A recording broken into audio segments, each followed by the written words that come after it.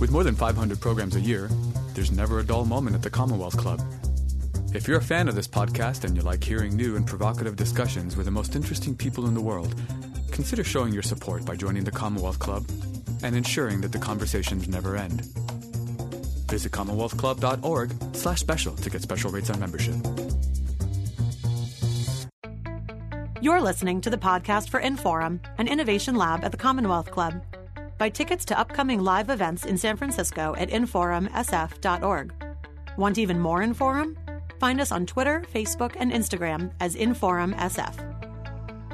Hello, everyone, and welcome to today's virtual program at the Commonwealth Club of California. My name is Matt Shoup. I'm the principal at Praetorian Public Relations and chair of the Contra Costa County Republican Party here in Northern California. From 2017 to 2018, I served as the communication director and chief spokesman for the Republican nominee for governor of California, John Cox.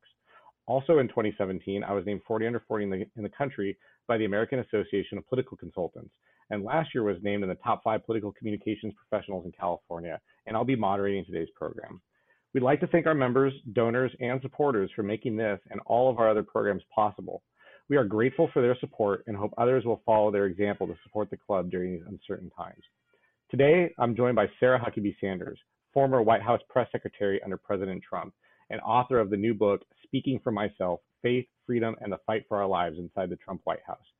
One of the most visible members of the Trump administration, Sarah was at the president's side for 2.5 years, battling with the media, working with lawmakers and CEOs, and accompanying the president on every international trip, including dozens of meetings with foreign leaders.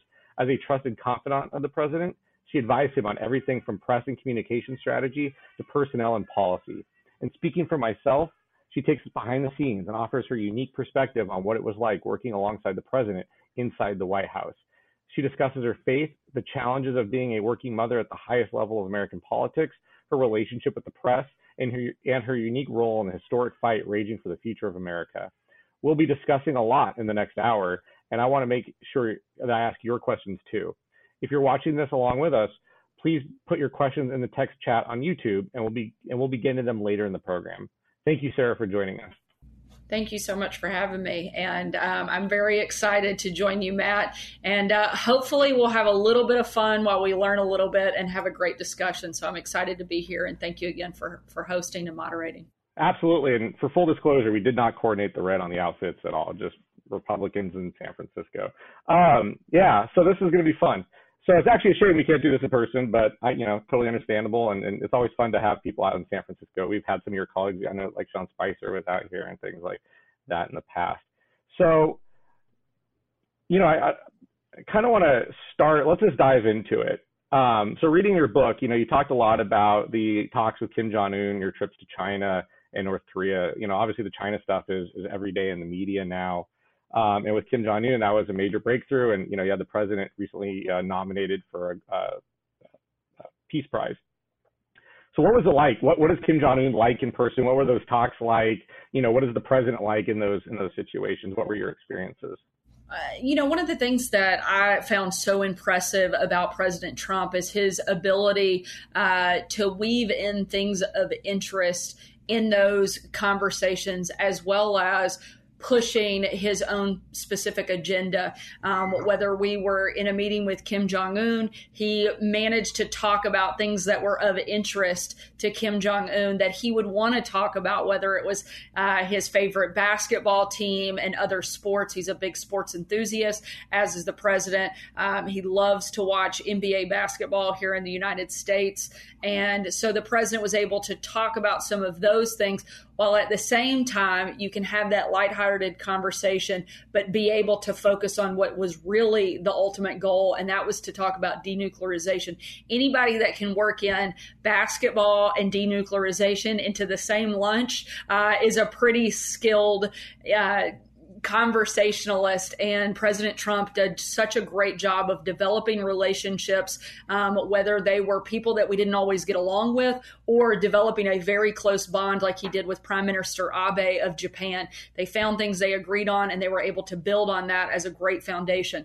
However, despite the fact he developed those relationships, he never backed down from what he wanted and what his ultimate goals were, whether it was in his negotiations with China. He wasn't going to accept just a good deal. He wanted a great deal and pushed aggressively. It's one of the reasons that he was able to get that first phase one with China, while at the same time maintaining a very strong position with China on a number of other fronts. USMCA, I think, is a perfect example of the president's ability to negotiate and work with other world leaders and get a really good and historic deal for the United States.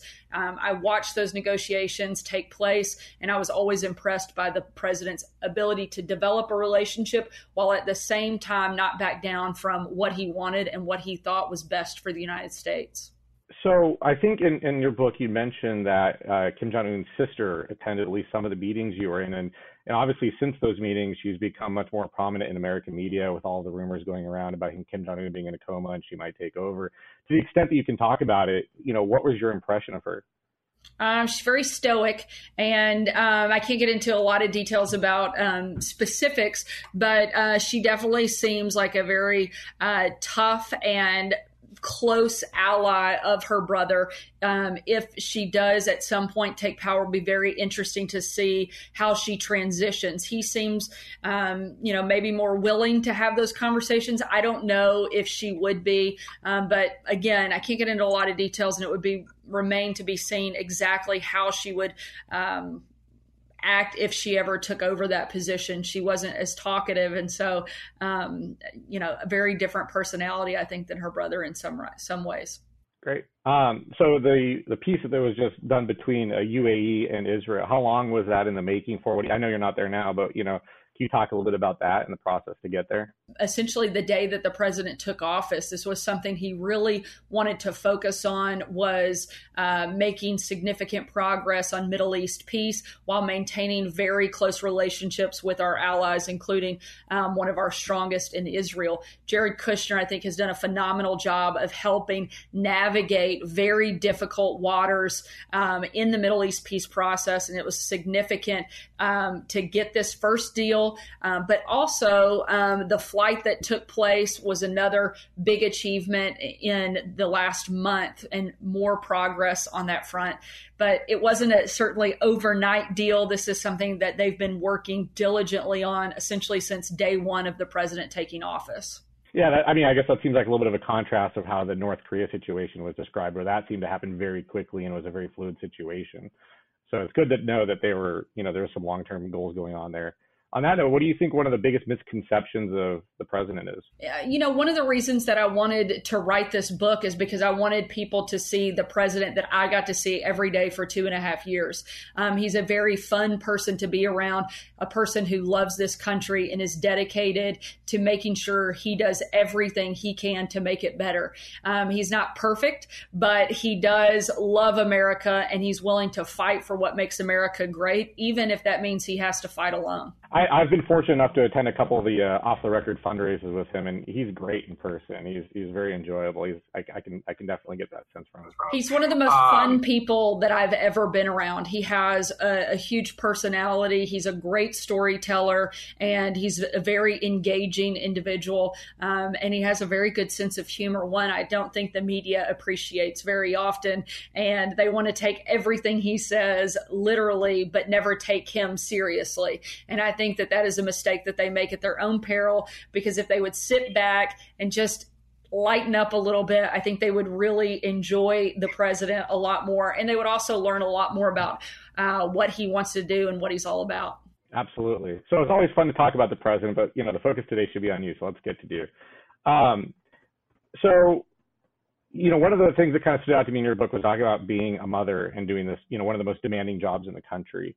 And I have a lot of admiration from others that are able to do basically anything beyond being a mother, in addition to being a mother. And so what advice would you have? I know there was a story here in California like a week or so ago of a assemblywoman that had her newborn child that she had to go into session with late at night, and that created a lot of headlines out here. So why don't you, when I was reading your book also, I saw there was one line you were talking about how you left the office at 6 p.m. And I was like, oh, I'm so jealous. I wish I could leave the office at 6 p.m. But then you went home, had dinner and everything, but then you were up till 12. So why don't you talk about that work-life balance and what that was like? It can be extremely challenging to work in the White House in any capacity, but to do so with 3 young kids at home is extremely demanding. Being the White House press secretary is an all-consuming 24/7, 365-day-a-year job. And that meant a lot of time and sacrifice away from my family. It was one of the reasons I ultimately made the decision to leave the White House, is because there are a lot of people that can be a White House press secretary. I'm the only person that can be mom to my 3 kids. And I missed some of those moments, and I didn't want to miss any more after that, and wanted to move my family back home to Arkansas. But one of the things that was so important for me, and one of the reasons that I took that job in the first place, is because I do want my kids to understand how important it is for people to stand up for what they believe in and to serve and do all that they can to help move those principles forward. And I wanted them to know the sacrifices we were making. So I tried to engage my kids as much as possible and take them with me to work events when I could. My kids are very young. They're now 8, 6, and 5. At the time when we first went in, they were 1.5, 3, and 5. And so taking kids those ages to the White House presented a lot of challenges, to say the least. So I didn't take all 3 of them at one time, because I thought that would be just impossible to actually get any work done and manage all 3 kids. So I would rotate and take one at a time so that they could see their mom be involved at that level and understand why we were doing what we were doing. Some days that worked out really well. Other days, trying to mix work and kids didn't turn out as well as I had hoped. I write about several of those moments in the book. One in particular that's one of my favorites. I had been doing some work on a Saturday morning and set my phone down and went to do something with my daughter Scarlett. And in that time, my at the time 4-year-old Huck came over, picked up my phone, and managed to put a tweet out full of emojis from my official White House account. That tweet went to thousands and thousands of reporters, all wondering what I was trying to say. If you've ever looked at your emoji selection lately, there are a lot of possibilities. And I'm thankful that my 4-year-old son focused on trains, planes, and stoplights, because it could have been much, much worse. I saw the emails come in and the text messages, Sarah, what are you trying to tell us? And I quickly started to panic, thinking, I'm not trying to tell you anything. And finally realized Huck had managed to put that tweet out. And just as I was ready to get very upset with him, I realized it was Infrastructure Week and his emojis were all perfectly on message. So I let it go. As a communications professional, Matt, I know you can appreciate that. But yeah, I was going to say, I know the president has a big priority of infrastructure. I would have just alluded to something ominous like that. So that's amazing. Yeah, I'm pretty sure that would have given me like heart palpitations. So appreciate that. And on that topic, you pointed, I think you were the first mother that served as press secretary. Kellyanne Conway was the first, female to successfully run a presidential campaign that won. What can we do to get more women involved in politics, especially at the highest levels? Well, I think so many women are starting to take on that dual role. I think one of the things for me that I have learned through this process is women need to do a better job of supporting each other. One of the things I found kind of disheartening and even troubling on sometimes, the people that came after me the hardest and attacked me the most and came up to me in public most frequently were other women. And I would sometimes just be really taken aback by the fact that here we are in the world of women's empowerment, and it was other women that were liberal women that were constantly putting me down instead of building me up. That doesn't mean they have to agree with everything I'm doing. That doesn't mean they have to agree with the principles I'm pushing, and they might not like my politics, but you would think that we could have an appreciation for one another. And I think women need to take a real hard look at how we can better support one another. one of the difficulties is that I think social media can be a great tool, but it can also be a very destructive tool. We spend so much time seeing the highlight reels of everybody's life, the perfect vacation, perfect family photo, perfect lunches and birthday parties. And we put so much pressure on ourselves to measure up to everybody's highlight reel, because you're not looking at the kid melting down in the grocery store, or, the family photo where nobody's looking at the camera. You see a lot less of that. And I think we put a lot of pressure on ourselves to be perfect. And we have to remember, none of us are perfect, but getting out there and trying and really focusing on trying to get the job done and supporting one another, I think could go a long way for women across the country. Absolutely. And I mean, to your point about the expectation of perfection, I think as press secretary of the president, you're under more scrutiny than almost anybody else in the country. A few of the examples you outlined in your book was the Piegate, and you were also saying how, the press room was almost as hectic as your house. And you had that one reporter was like, well, I want to come to your house and see what it's like. I mean, I guess then what advice do you have for people? I mean, I think there's a lot of people that are on social media that, they have a viral moment. Like here, in San Francisco, you had that hair salon owner that, put out the Nancy Pelosi video, and she went from essentially an unemployed hair salon stylist to, a national, spotlight. What advice do you have for people that are held to that expectation of perfection and put out there, and how did you deal with it? Well, I think when everybody is honest, we know that there is no perfect person. I'm a person of deep faith, and I know that we are all very flawed. And that's the whole idea of Christianity, is that we can't measure up. And so for me personally, the most important thing for me wasn't looking for validation or definition from the New York Times or the Washington Post, but I already knew who I was and what I believed in before I ever stepped foot in that room. And I think if more people can be more solid in their convictions, they will have an easier time once they get out there in that public eye. But I think one of the key takeaways, treat other people the way you want to be treated. I tried, even when people were mean and nasty and hateful to me, to respond with kindness and respect. Sometimes that's a little easier said than done when people are asking you to leave a restaurant or other things. But I think if we can kind of just go back to the basics, teach our kids those things. I try to make sure and instill that in my own kids every single day, is regardless of how somebody treats you, we treat people with respect and kindness. We need to do a lot more of that, I think, in our homes. And again, go back to know who you are, know what you believe in, and don't be afraid to, state your own opinions and be very public about what you believe in. I remember reading a story in your book about the incident at the restaurant, and I was thinking about it, in hindsight, that almost seemed like a flashpoint in a way of everything that's kind of happened since then, where you've had such an escalation of political confrontation, political violence, with everything that's going on across the country right now. Even here in the Bay Area, you've got mobs that are going to mayors' houses and trashing houses. It's happened here in Walnut Creek. It's happened in San Jose. It's happening in Los Angeles. And these are, liberal mayors. And so, I mean, what do you think now that you live that? What is that like to have that type of political, confrontation to you, to live in that fear that, people could show up at your house at midnight? And what do you think we can do to de-escalate that?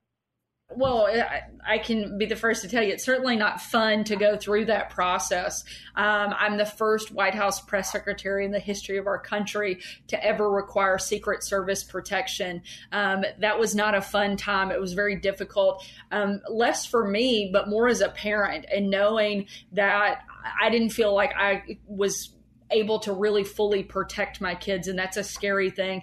And I know that there are a lot of people that are living in big cities right now in particular that are dealing with that. I think that's one of the reasons that we have to talk about law and order. I think it's certainly people have the absolute right and should peacefully protest. But the key to that is peacefully protest. We can't allow riots and violence and looting to go on in our cities. We have to have law and order. We have to maintain some sense of community within each of our cities, and the chaos that is going on across the country is something that I think we have to get a better handle on. It's one of the reasons I think that the president is smart to talk about this as we go into November. It's one of the reasons I think we've seen Joe Biden do a 180 and start talking about it. I just don't know if he has a lot of credibility on the topic because he has been so quiet over the last couple of months as this has escalated to the place it is.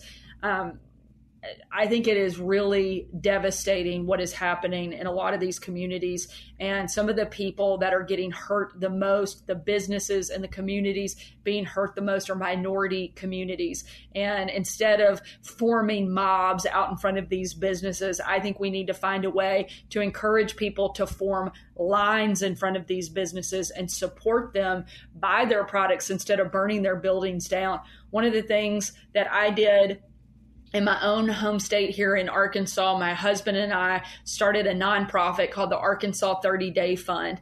And what we did, we wrote the very first check and we ran out and raised private donations to help small businesses across our state, people that had between 3 and 30 employees that were based here in Arkansas and had been in operation for a year.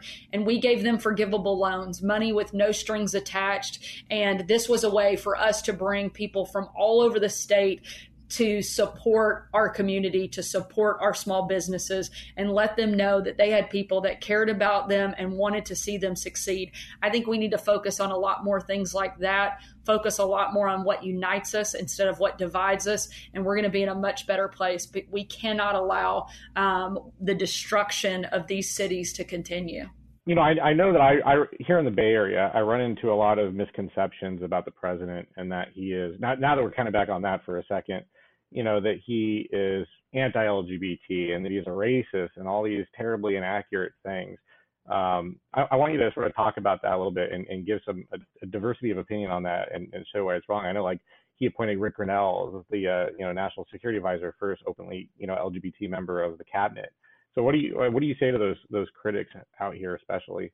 Well, I think Rick has said it better, certainly, than I ever could. And I would encourage anybody that questions the president, his feelings toward that community, to go and look at some of the testimonials from people like Rick. I think the president took a very bold step in putting Rick in such a high and prominent position. And I think that spoke volumes to where the president is on that matter. I watched him support across, not just in the United States, but globally, doing things and protecting people in the LGBT community, and particularly putting pressure on countries who persecute that community as well as the Christian community, and saying, not on our watch, not when we have the ability to step in and protect these individuals. But again, I would encourage people to go and watch Rick Grinnell's testimonial video. I could never say it as well as he did and as articulately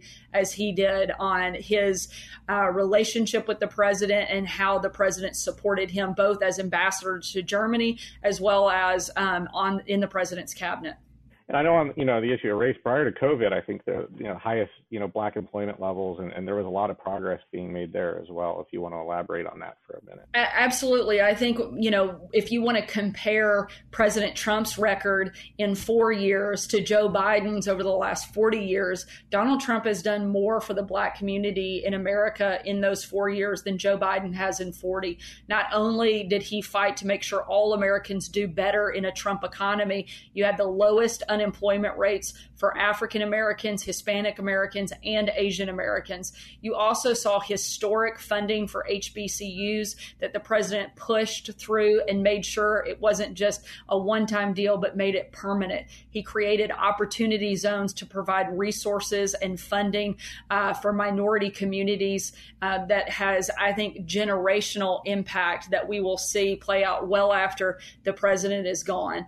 He instituted and fought for and pushed through legislation for criminal justice reform that had disproportionately affected and impacted minority communities. This is a president who wants all Americans to succeed. And I think if you look at the policies that he has pushed through and spoken up for in his 4 years, you'll see that he's delivered on a lot of those big initiatives that he set out to do when he ran in 2016. Let's get back to being a press secretary. So what do you feel like some of the misconceptions about it are, and what are some things that you wish more people knew about it? It's a very unique job.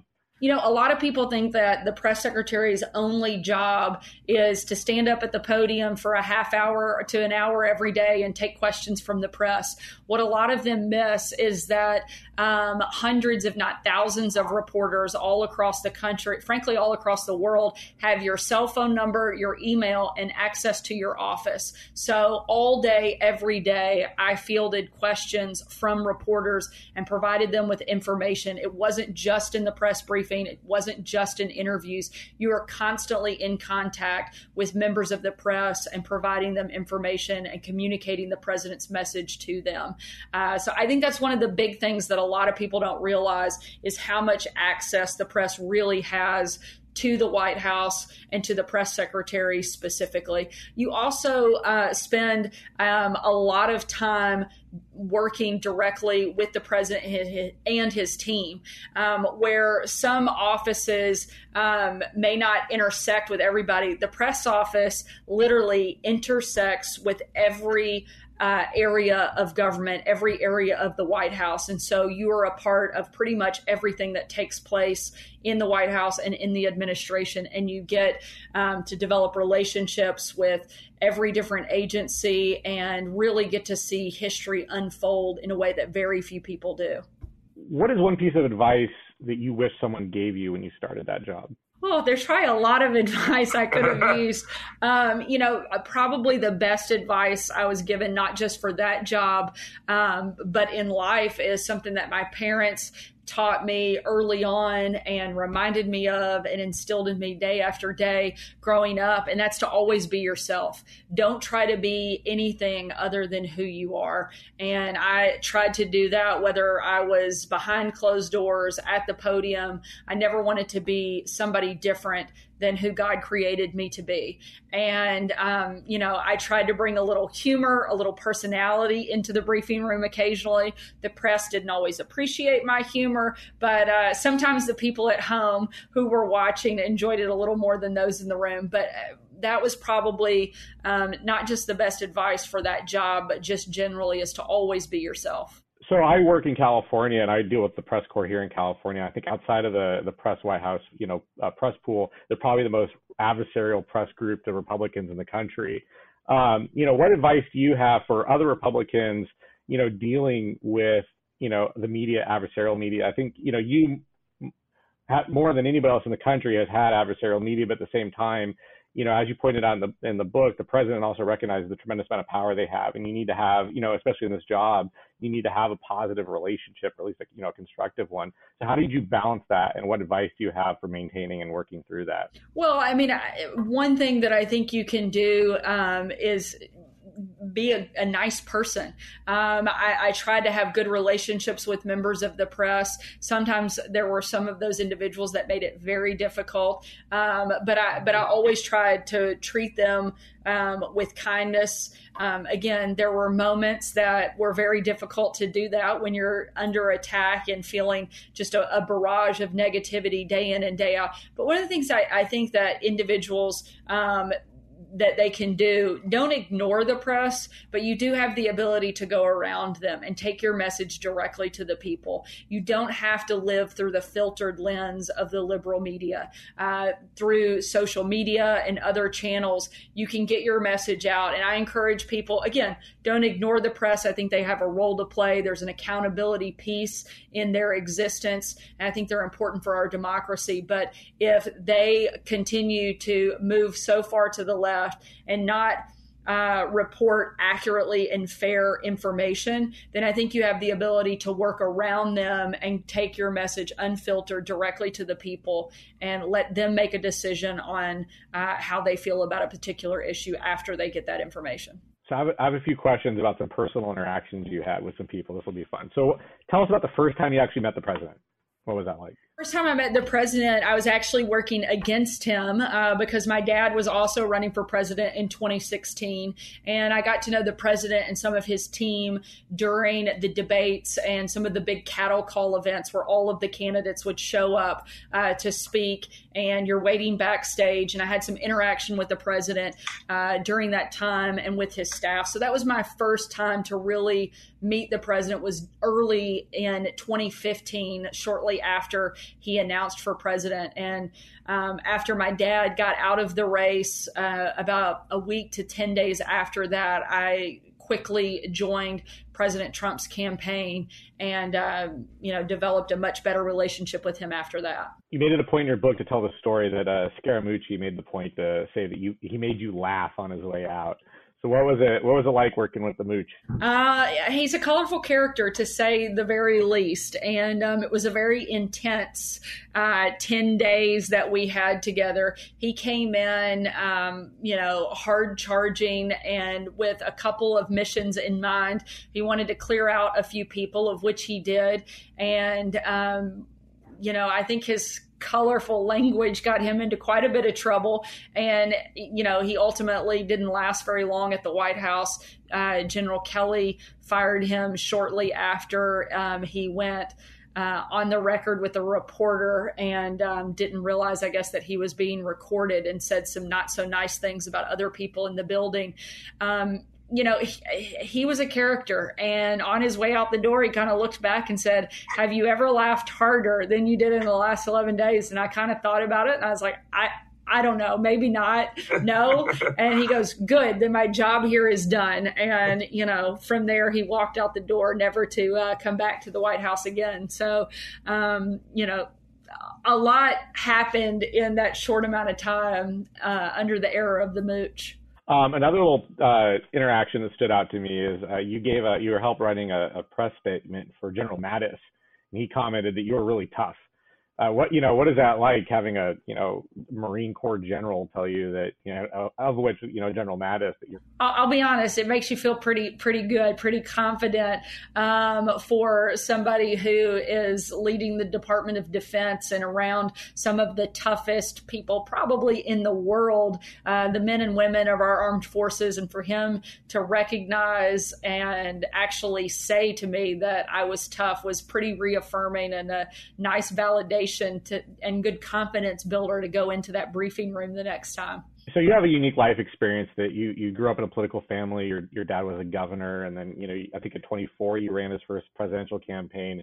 So at what age did you identify that you wanted to work in politics, and why? What was the draw?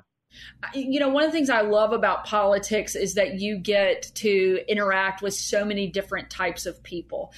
Before my dad was in politics, he worked in the church, and we used to kind of joke in our family that church and politics are alike because we take everybody, and you get to meet so many different types of people. And I think you get to see the best and the worst of your community. But certainly I think the best really comes out when you're in those difficult moments. When my dad was making difficult decisions, he was governor for almost 11 years, and getting to grow up in that environment and see the things that he was doing and the policies that he was pushing. One in particular is a children's health care program called Our Kids First. And one of the more memorable moments in terms of kind of a political government moment early on that had a big impact on me. I was traveling with my dad at a campaign event, and he had spoken at a big banquet dinner, and we slipped out through the kitchen. As we were walking out of the kitchen, a young woman grabbed my dad's arm and said, "Governor, can I talk to you for just a second?" And she had a look on her face that at first I thought that she might yell at my dad.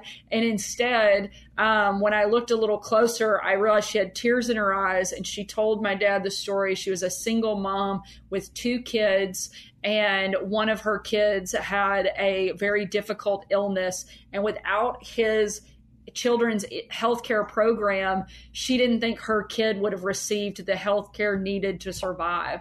And literally, with tears in her eyes, thanked my dad for saving her son's life. In that moment, you get to see the real world impact of the work that you're doing. And that left a huge impression on me to always want to be helpful and to want to serve in moments that I can. Most kids spent their summers going to summer camp and the pool. I spent my summers hitting the Arkansas Festival circuit, passing out pamphlets and asking people to support my dad. And I got to do that with him, and I loved every minute of it. And I never looked back since. One thing I've always found surprising is when I tell people what I do, they seem to have like no or little concept of what PR professionals do. Why don't you take us behind the scenes? What is it like to murder board the president? What is it like to prep for these big interviews? What is it like interacting with the, Good Morning America and, Sean Hannity's show and all these major networks? Like, take us behind the scenes. I think one of the things that you try to do is remember they're regular people just like you, and you block out all the distractions and focus on the questions that they're going to ask and the message that you want to deliver. I think preparation for me in particular, when it came to the briefing, was important, but it wasn't just those murder boards. For me, one of the things I loved about the president is even though he was fighting with the press, he understood the power of the press. And he knew that it would be impossible for me to do my job and speak on his behalf if I didn't know where he was and what he was thinking on a particular issue. So he took me with him. I was in the room for those big moments. So I wasn't learning them third hand. I was getting that information firsthand. I was watching the process unfold from the very beginning until the very end. And I think that's imperative for any communications professional. It's impossible for you to really tell a message and explain something to other people if you yourself don't understand it. The other part of that is you really need to believe it. I've been fortunate to work with a number of both governors, senators, and worked on a number of presidential campaigns. And if you don't really believe in the candidate or the elected official, it's very hard to tell their message in a convincing way. And so I would encourage anybody that wants to work in communications, whether it's politics or corporate or any other type, you need to believe in the product you're selling, whether it's a person or an actual product, or no one's going to buy it. If you can't effectively and clearly communicate your own belief in it, it's going to be hard for somebody else to really buy into it. One thing that really stood out to me was coming out of the 2012 election, there was a lot of stigma or rhetoric, and it was mostly true that the Republican Party struggled with messaging and media relations and technology and digital and social media and everything. I know with the Growth and Opportunity report that came out of the RNC, they did do a lot and made up a lot of ground. I think that's really represented in the efforts now. One thing I point out to people is that the Democrats have never done such a thing. They've never done any sort of internal autopsy, at least they've made public, trying to talk about, their inabilities and their struggles. Where do you think that the Republican Party can still improve moving forward? And where do you think some of the biggest vulnerabilities in the Democratic Party are? Well, I think one of the things that Republicans can do a better job of is being more inclusive. And by saying that, I don't mean changing our principles or changing our party platform, but I do think that we can do a better job communicating what we believe to different demographics. For far too long, we've allowed Democrats to put people in a box, that if you are a woman, you should think like this. If you live in this community, you should think like this. And Republicans need to go in those communities and take their message directly to those different individuals.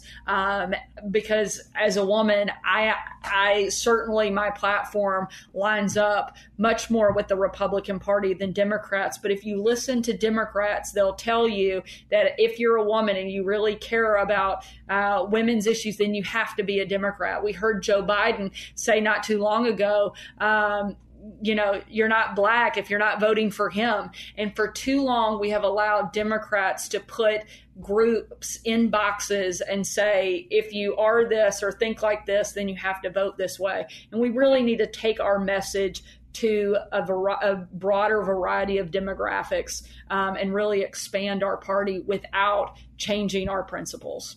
You don't seem as the divisive people that most people, or you don't seem like the divisive person that people like to paint you as. what advice would you give on trying to sort of, like I was mentioning earlier, to de-escalate kind of our society right now, where, again, I think you haven't seen this type of political violence and political agitation in a lifetime. How do you recommend we walk back from this? I think there's a couple ways. One of the most important is look for things that you agree with people on. Too often, the first thing we do, and the first thing, certainly in politics, people look at what they disagree on instead of what they agree on. I think if we would focus a lot more on what unites us than what divides us, we would all be much better off. No matter how liberal somebody is, I would imagine I can find something that we would agree on. We may have to start really small, like, yes, it's raining today, or no, the sun is out today, but build from that, start a foundation so that we can have real conversations and look for how to have real reform. I don't have a lot of optimism that takes place prior to the election. I think right now things are so divided and so intense as we lead up to November that I don't know that will change, but I'm very hopeful that after we get through this election, we can look for more ways that we can work together, look for more ways to move the country forward, and start talking about more of the things that we agree on and less of the things we disagree on. Great. I'm kind of bouncing back and forth between different topics here. I want to go back to the press secretary job. So going back to the adversarial press room, how do you prepare yourself to go in front of dozens or 100 plus journalists and be prepared on a wide breadth of topics and be able to stay on message and deal with, dozens of cameras looking at you, knowing that this message is going to be reaching the whole country? Like, what do you do yourself to get ready for that and to maintain throughout? Yeah, and one of the things that we talked about before, it's a gradual process. You can't learn everything the hour before you walk out for a briefing. And so a lot of it is building on the foundation of being in the room and watching things happen as they unfold, spending time with the stakeholders that are part of that process, and learning from experts. If I knew that the news of the day was very heavy on the economy or on trade, I would try to make sure that I had a conversation, obviously not only with the president, but with Ambassador Lighthizer or Larry Kudlow or Stephen Mnuchin, that were the leads on those issues before I went out and tried to answer questions. The process for me, I learned best by practice. And so what I would do prior to a briefing was a murder board session where my team and my staff would pretend to be reporters and throw the toughest questions they could think of. Everything is on the table, so you can never be prepared for every question. Sometimes you have to trust your gut instinct and hope you don't create a war with another country or crash the economy by saying the wrong thing, which is why it's so important to have a good foundation and a good relationship with the person that you're speaking on behalf of. I had to spend a lot of time with the president to really understand what he wanted and what he was trying to accomplish and how he was trying to accomplish it, so I could effectively communicate on his behalf. On that note, you mentioned your phone would start going off at 5 o'clock in the morning with, show producers. You're sitting in meetings all day long. You're having these murder board sessions. You're working until midnight.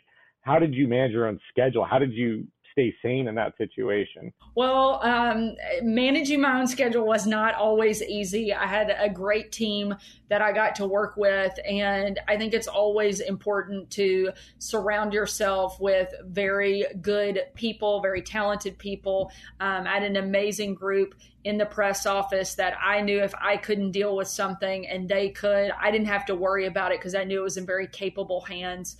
And that helped tremendously and took some of the pressure off.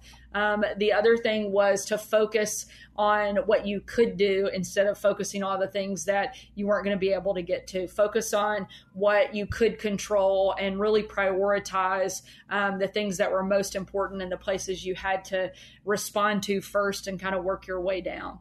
I think something that surprises a lot of people is kind of the age of a lot of political staffers, communications directors, both in Congress or even the White House. A lot of them are in their 20s or early 30s. What advice would you have for, a new college graduate or someone in college or someone in high school that wants to go into politics and maybe work in the White House comm shop or go work for a congressman? What advice do you have?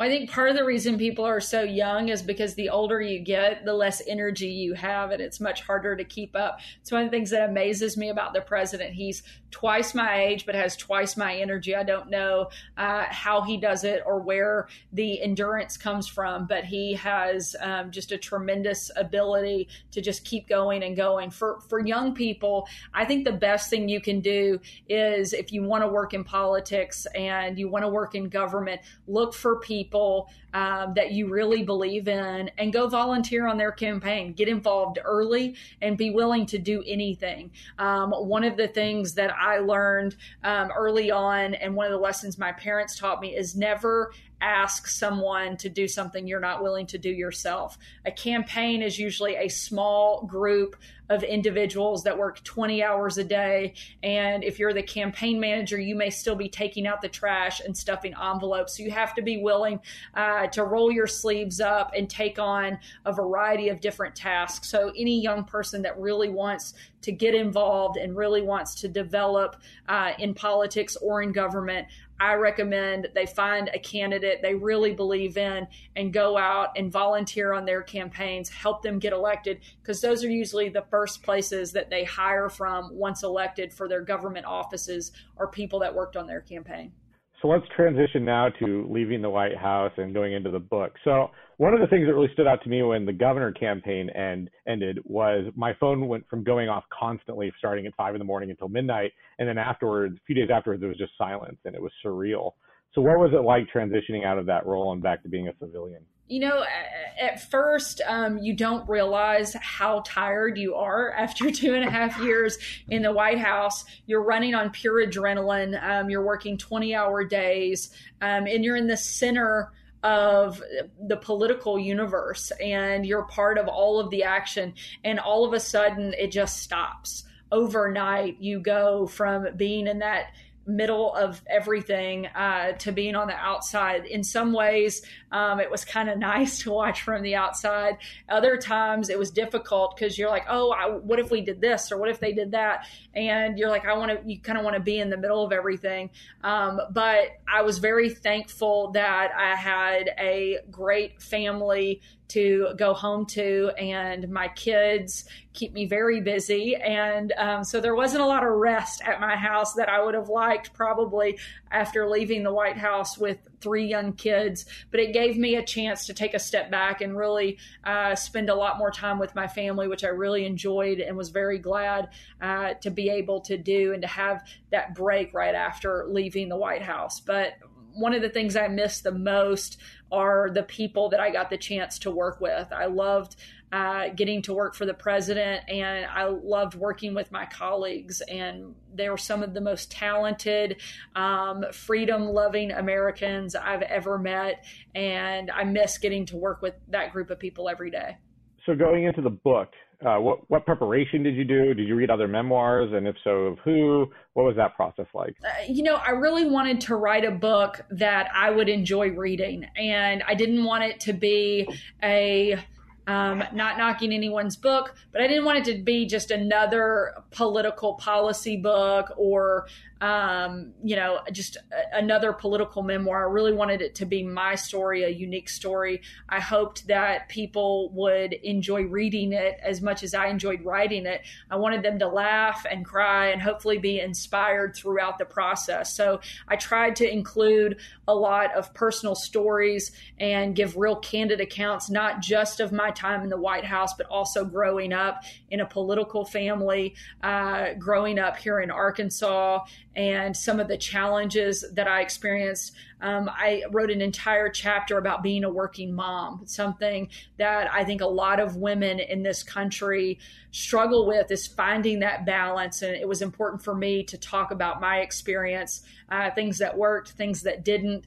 I also wanted to be vulnerable so people had a better idea of who I was, how I got to the place I did, and why I believe in the things that I do. And so I talked about some things that were very personal to me, and I hope that people get to see a different side of me, as well as a different side of the president than they'll ever hear or get from the mainstream media. I really liked the introductory story. I won't give it away, but it did touch me. It got me, and I did appreciate that a lot. Let's talk about the future of media for a second. President Trump was kind of the first president to really use social media and use his own platform, go around the media and go directly to the voter. In addition to that, you've got print journalism that's definitely been shrinking over the last decade, and there's definitely a lot of conversation going on what the future of media is like. Where do you see media going, and what do you think the role of the press secretary is going to be in 20 years?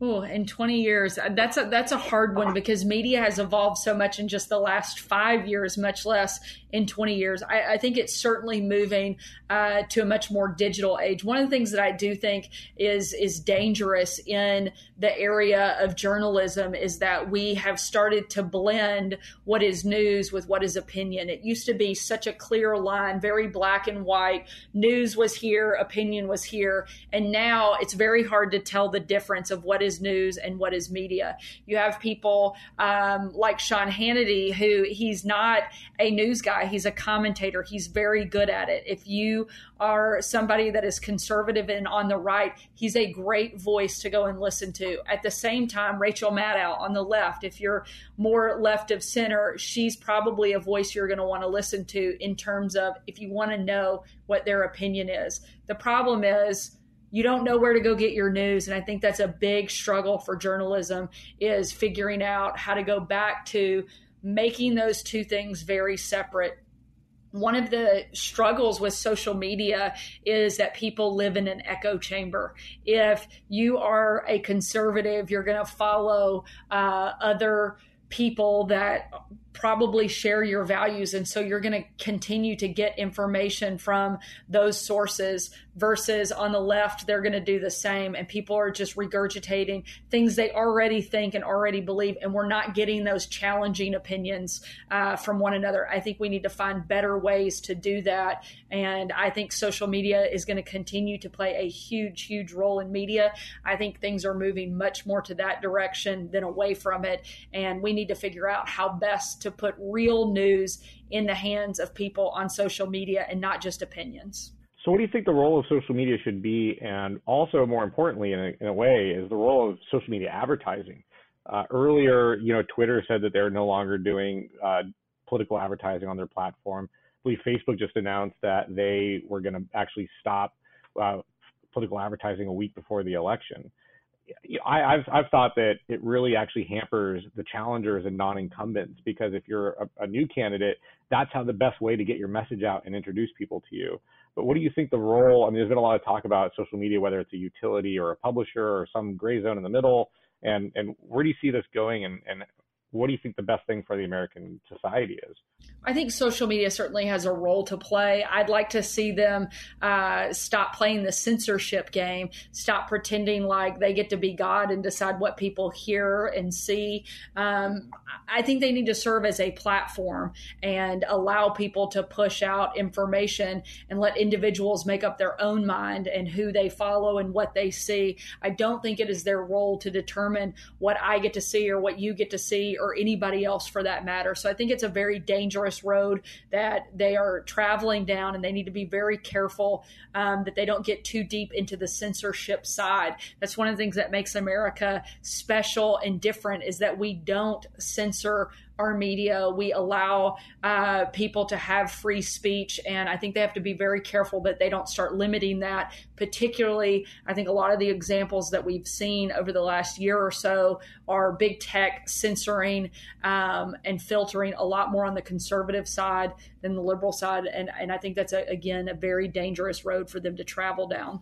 What do you think about situations like you mentioned the instance of Yelp with the restaurant that you went to? And, I've seen this, with businesses out here with that hair salon in San Francisco. The owner of that salon was on Tucker Carlson last night talking about how, her Yelp page has just been destroyed and now she has to go out of business. What do you think of, I guess, online social media advocacy and people ruining businesses over political disagreements? Do you think that Yelp has a role to play in that? I think that's a really difficult position for them to be in. Obviously, they want to provide a platform and that information for people to go if they've actually been to the restaurant to be able to post a review. But I think we want to be careful about using our political beliefs to determine whether a business should make or break. And I would love to see the liberal mob take a step back from trying to attack everybody they don't agree with. I certainly experienced that firsthand when I went to a restaurant, and because I worked for the president and because of my political beliefs, my family and I were kicked out. I don't think we want to get to a place where we have Republican restaurants and Democrat restaurants, or Republican salons and Democrat salons. I think it's a very difficult place for social media companies like Yelp to be in. I think they have to try to figure out the way to best determine whether people are verified users or not. I'm not a tech expert in that department, but I do think that it's a difficult position, and we need to be careful about putting so much emphasis on making decisions based on political party, and we need to try to get away from that as best we can. So on a lighter note, what are some of the highlights, fond memories that you had of your time at the White House? I have hundreds. I wrote about a lot of them in my book, which I hope people will read and see kind of that other side that I've talked about a little bit. One of my favorite moments in my time in the administration. So we have an event where all of the kids of staff and others get to come and trick or treat at the White House. And my sons were fighting over who got to be what for Halloween, and they both ended up being Batman. And so I have this great picture of both of my sons dressed up like Batman, and my daughter as a kind of fairy princess. And they're in the Oval Office high-fiving the president in full Halloween costumes. And it was a really cool, lighthearted moment, and one that I look forward to reminding them of how special that moment was for many years to come. But, every day you get to step foot into that building, and every day that I got to work at the White House, I considered it a privilege and a huge responsibility. And I took it seriously, and I loved my job, and I loved the work that I got to do. And I was very proud of what we did and what we accomplished. And so every day was full of a different type of memory, some fun, some difficult, but it was really a tremendous 2.5 years. What about a really challenging, moment or day or press cycle? Again, I think I lived through those pretty much every day. Some of the most difficult certainly would have been around the White House Correspondents' Dinner. I had been invited to sit on stage at the White House Correspondents' Dinner. It's a huge event in Washington. There's build up for several days, parties, and events that lead up to the actual dinner itself. And it's kind of the who's who of Washington and New York media elites. Everybody comes in town. And I was asked to represent the administration and sit on stage that night when a comedian, I shouldn't even call her a comedian because comedians are funny, and I don't think she's very funny. And we have plenty of material to be funny, and she was just mean.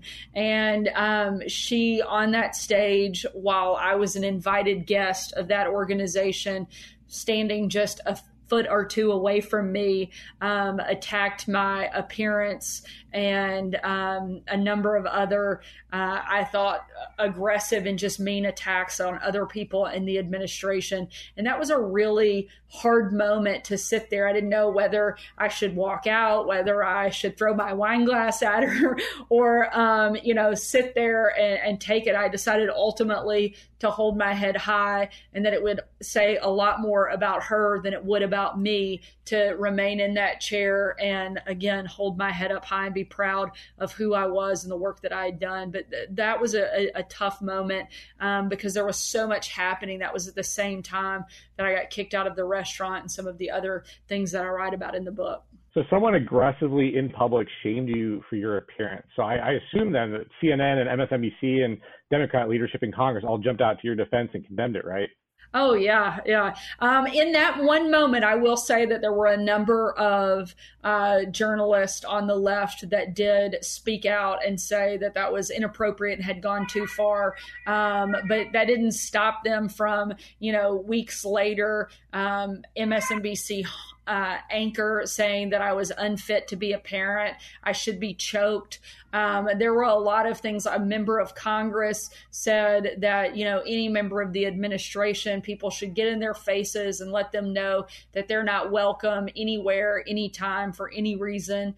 So there was a lot of that. And, battling back against that liberal mob had its difficult moments, but at the same time, I think we came out stronger because of it. And that's why I'm thankful that I had my faith and my family to get through those tough days. Did you ever push back? I mean, the hypocrisy in the Democrat leadership and the liberal media, calling for those things, saying those things about you, but then at the same time going out there and condemning the rhetoric of the president and condemning, you've got all these people that, there's a lot of, against shaming of people for every lifestyle decision and whatnot in their lives. There hasn't really been a lot of aggressive, I feel, pushback on their hypocrisy, but that it's okay to go after you. Like, what do you feel about that? And why hasn't there been more pushback, you think? It's astonishing to me that there hasn't been more pushback. I certainly tried. I know the president has tried, and I think a lot of other people have been very outspoken about the fact that the liberal mob is, all in the name of tolerance coming after conservatives. They are all for supporting women as long as they're women that agree with them. One of the things I found so shocking was that the people that were the meanest and the harshest critics were other women. And again, I don't think they had to agree with me politically, but I think they could have been more supportive. I think we can do a better job of supporting one another. And I'm hopeful that more people will continue to stand up and push back. I thought the young kid, Nicholas Sandmann, that spoke at the Republican convention and has sued and won a lawsuit against CNN was a very powerful testimony, and it should be a lesson for all of us. Let's not be so quick to jump to conclusions. Let's not rush out to attack this kid. This was a 17-year-old high school student, and the media couldn't have been happier than to run the video of him standing there because they thought, because he was wearing that MAGA hat, they were so quick to tear him apart and tear him down. And he's a kid. Imagine what they're willing to do to adults. And I think the media has a big responsibility in bringing that temperature down and lowering the attacks that they're leveling on people, particularly those that they don't agree with. So we have only a few minutes left. I have a couple questions of point of personal interest, and I want to get to know you better as a person as well. In the book, you mentioned a few shows that you like, but outside of they're non-political shows. But I was going to ask you, what are some of your favorite political shows? Which ones do you think best represent the life at the White House and doing your job, and which ones do you think are just complete fiction and so far from reality? Well, I haven't found one that quite really captures what it's really like to work in the White House. But, I used to be a West Wing fan back when it first came out and watched that series. While it doesn't quite feel like that, and it definitely doesn't look like it does on the TV show, it's certainly an entertaining, I think, show. A little left of center, but still fairly well done, and a show I enjoyed watching.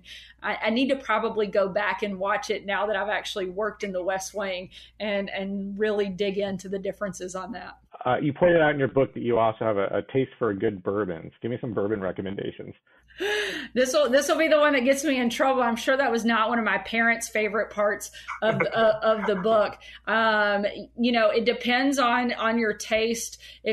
For just a basic run of the mill bourbon you can get anywhere, I think Woodford's or Makers are probably good ones.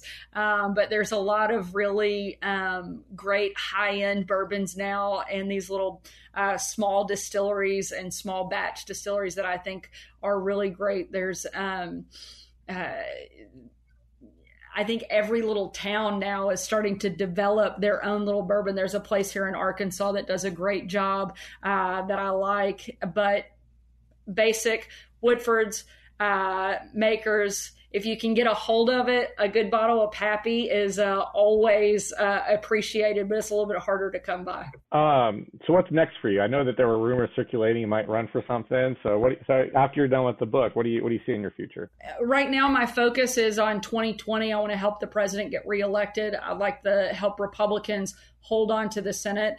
And I would love for us to take back the House and never have to utter the word Speaker Pelosi again, which I don't know how popular will be there in your area, but I would like to help those races here in 2020. And then I'll make a decision after that about what I'm going to do and whether or not I'll run for governor of Arkansas here in 2022.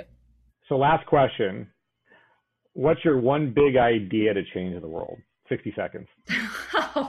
No pressure at all. I think one of the things that we have to do a much better job of, in an area that we can improve that impacts every American, is better and more quality education for every kid in the country. So that would certainly, I think, be a huge focus and needs to be a much bigger priority for anybody that's running for office. All right, I think that concludes it. Our thanks to Sarah Huckabee Sanders, former White House press secretary under President Trump and author of the new book, Speaking for Myself, Faith, Freedom, and the Fight for Our Lives Inside the Trump White House, for joining us today. Copies of Speaking for Myself are available everywhere books are sold, so make sure you grab one. We'd also like to thank our audience for watching and participating live.